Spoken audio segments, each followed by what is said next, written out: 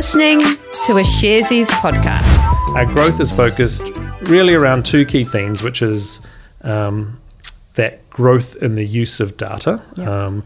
Also, the growth in demand for renewable energy. And I would say on the latter, I mean, if we don't build more of these things, then we're probably all dead, right? So I would say, yeah, it's kind of the risk that the world doesn't need more renewable energy seems like vanishingly small to me. What you might end up with is kind of fluctuations about where in the world you need as much of it at a certain time, and potentially a bunch of people will come into that market and mean that the margins that we currently earn for developing those projects is compressed. But if our teams are any good, they'll find out a way to make money out of it. Because again, if people can't make money out of building these things, then they won't get built.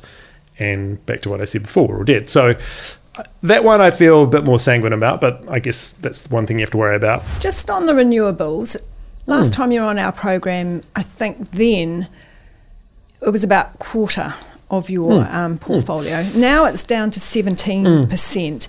There might be a few investors who are a little bit disappointed with that, given climate change, given the climate crisis.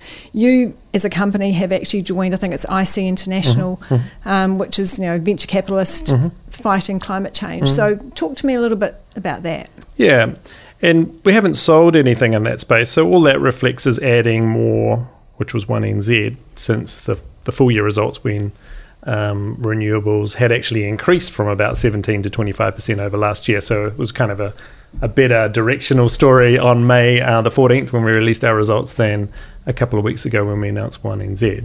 I guess that's to say, we haven't lost any conviction or not allocated more capital to those businesses, and we intend to in the US to that long road business that I mentioned. I think there's a couple of things going on in the valuation of those businesses compared to digital infrastructure assets that contributes to that difference.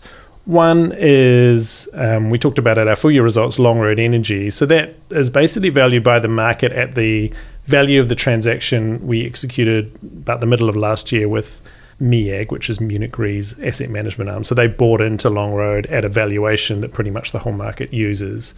Almost like a month later, then the US passed this Inflation Reduction Act, which is their huge piece of legislation to stimulate renewable energy development. But the value of that business in the way the market looks at it hasn't changed since then, which just doesn't seem right. And I think the market is waiting for some more information and a bit more guidance on what that legislation actually means for that value of that business. So that stayed static when it should have grown.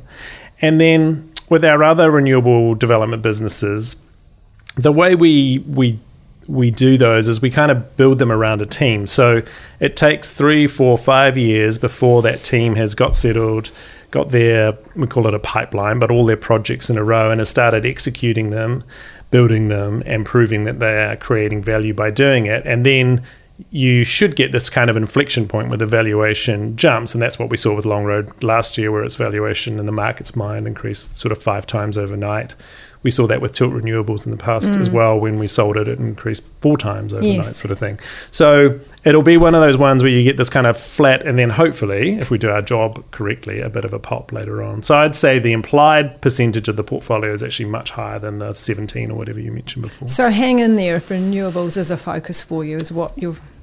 Oh, totally. We're committed. Like, we've got businesses now almost all over the world. The only places we don't would be South America and Africa. And I think South America is quite interesting, actually. I think Africa might be a bit of a stretch for us.